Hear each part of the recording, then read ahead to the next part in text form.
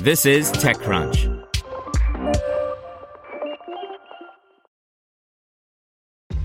This episode is brought to you by ShipStation.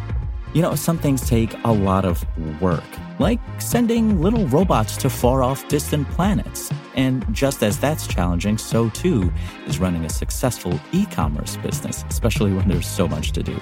So I want to introduce you all to ShipStation. Now, I love using ShipStation because of its easy-to-use dashboard, which makes managing orders and printing labels a breeze and super smooth. Oh, and the customer service is just out of this world.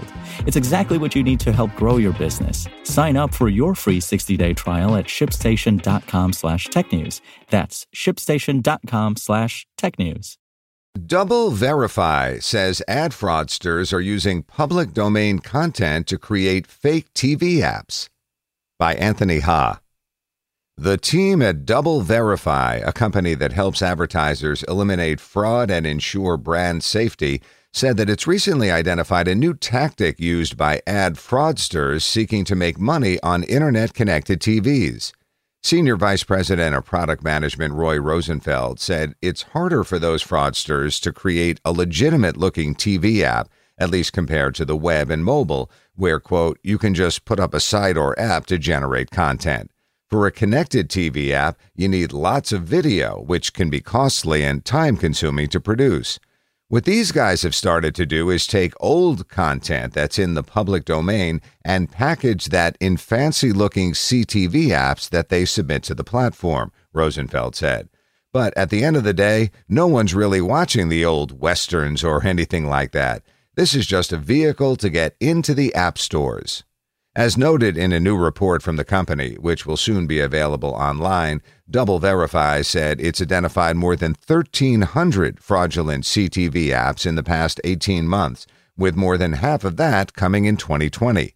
The report outlined a process by which fraudsters create an app from this content, often old TV and movies from the 50s and 60s that's fallen into the public domain, submit the app for approval from Roku, Amazon Fire, or Apple TV, and then, with the additional legitimacy of an App Store ID, generate fake traffic and impressions.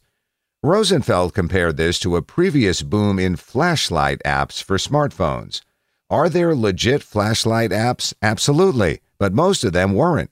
In the same way, he argued, this isn't a testament about public domain content overall. It's not to say that there aren't legit channels and apps out there that people are consuming and enjoying. It's just that many of the public domain apps being submitted are used for ad fraud.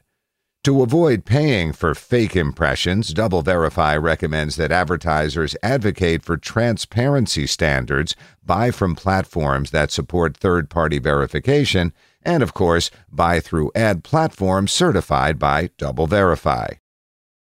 Want to learn how you can make smarter decisions with your money? Well, I've got the podcast for you.